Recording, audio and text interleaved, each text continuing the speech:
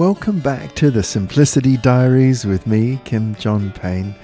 So glad you could carve out this wee bit of time with whether you're driving in the car or wherever you're sitting listening and whatever you're doing. So glad you could join us today.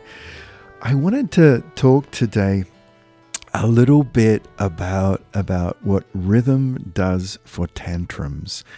Essentially focusing on tantrums, regardless of whether they're the classic 2-3-year-old tantrums or whether they're a little more evolved and they're not so infant-like, but kids can have those we call tantrums meltdowns, don't we? When they get a little older.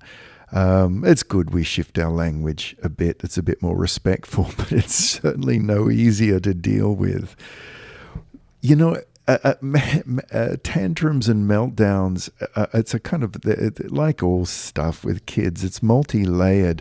But I wanted to look at this one layer today of rhythm and what rhythm and ritual and predictability and previewing, although they're like the four siblings, right? Rhythm, predictability, and review, preview. I mean, all these things sort of orbit around each other a little bit.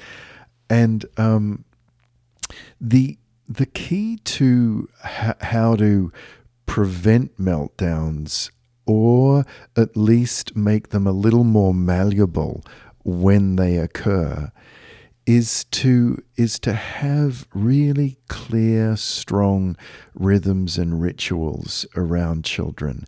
I've mentioned before, rhythm is like the big when, when we have our meal times, when we have our snack times, when we have our bed times, and the big when we have our bath times, and so on. But rituals are like the little micro rhythms, right? The little tiny ones. And the micro rhythms are the little how we do things, how we go about it, how when we sit on down for a young child to do some drawing, how we lay things out. There's my box of crayons or my box of pencils, or when I do my projects, here's the shelf that I have my project things on, and here's where they go. And there's little rituals, little setup rituals. And they're pretty much repeated, each time.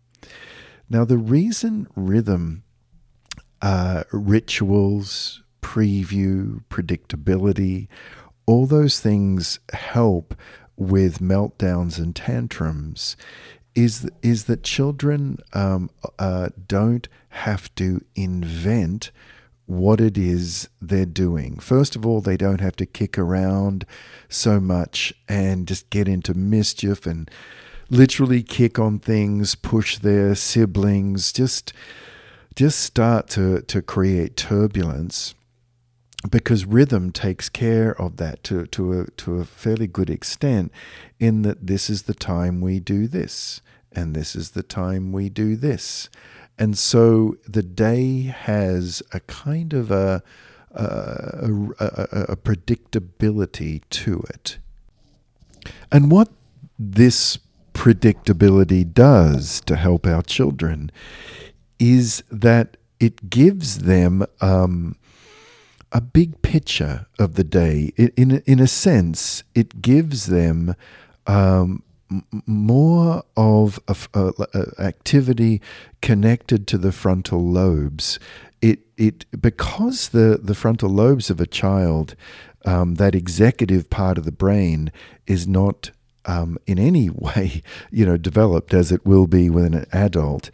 What rhythm and ritual and preview, what this does for a child is that it gives them the big picture and helps them not go back into that fight or flight, back into that amygdala. When a child doesn't know what's coming next, it's very hard for them, and it can result very quickly in in a little bit of anxiety and then back into that fight or flight response. So if a child knows what's coming next, it provides almost like an external scaffolding. It's like a kind of externalized frontal lobes, really, and it gives them the picture that holds them, so that this adrenaline and cortisol that is secreted from the as a part of the amygdala response, the anxiety response, is significantly eased. And therefore, when a child has rhythms through their day, then they are held in a way within this executive picture, this big picture, and it also gives them the feeling of security, because my mum or dad or guardian knows what's coming next, and it does. And then they tell me what's coming next, and then it happens. It's true. And that is deeply securing for a child. It's one of the most depthful ways we can give a child a message that indeed you are secure. When we have rhythms and rituals and previews that run through our day. And the reason that, as you probably can see where I'm going with this, is that it relates to meltdowns and tantrums, is that then a child isn't imagining what they're going to do. They don't have to always be inventing stuff that is sometimes just not possible to do. It has no real relationship to the right time, so that they're wanting to do this great big construction project right when it's supper time. And there's just it's like this collision between what they want to do and what the day is calling for. Just normally, it's not that we're trying to control them and prevent their creativity in any way, in no way. But it's the right thing, but it's spectacularly often at the wrong time, and that is the seat of so many tantrums. It's this thing that kids want to do, or they don't want to stop doing, right? And they can't stop it because they invented it, they're doing it, and they just want to keep doing it. If we have rhythms in the day and little rituals through the day, then they know when it's time to come to lunch. They know when it's time to start putting things on their project boards, and and putting things away that can come back tomorrow, but now it's getting ready for bath time. Or an older kid, a teenager, just needs to sort of pack up whatever they're doing or transition. And because it just happens that way, and this is the way we do it, and this is the way we pack up, and here's where things get put because there's an organization to it.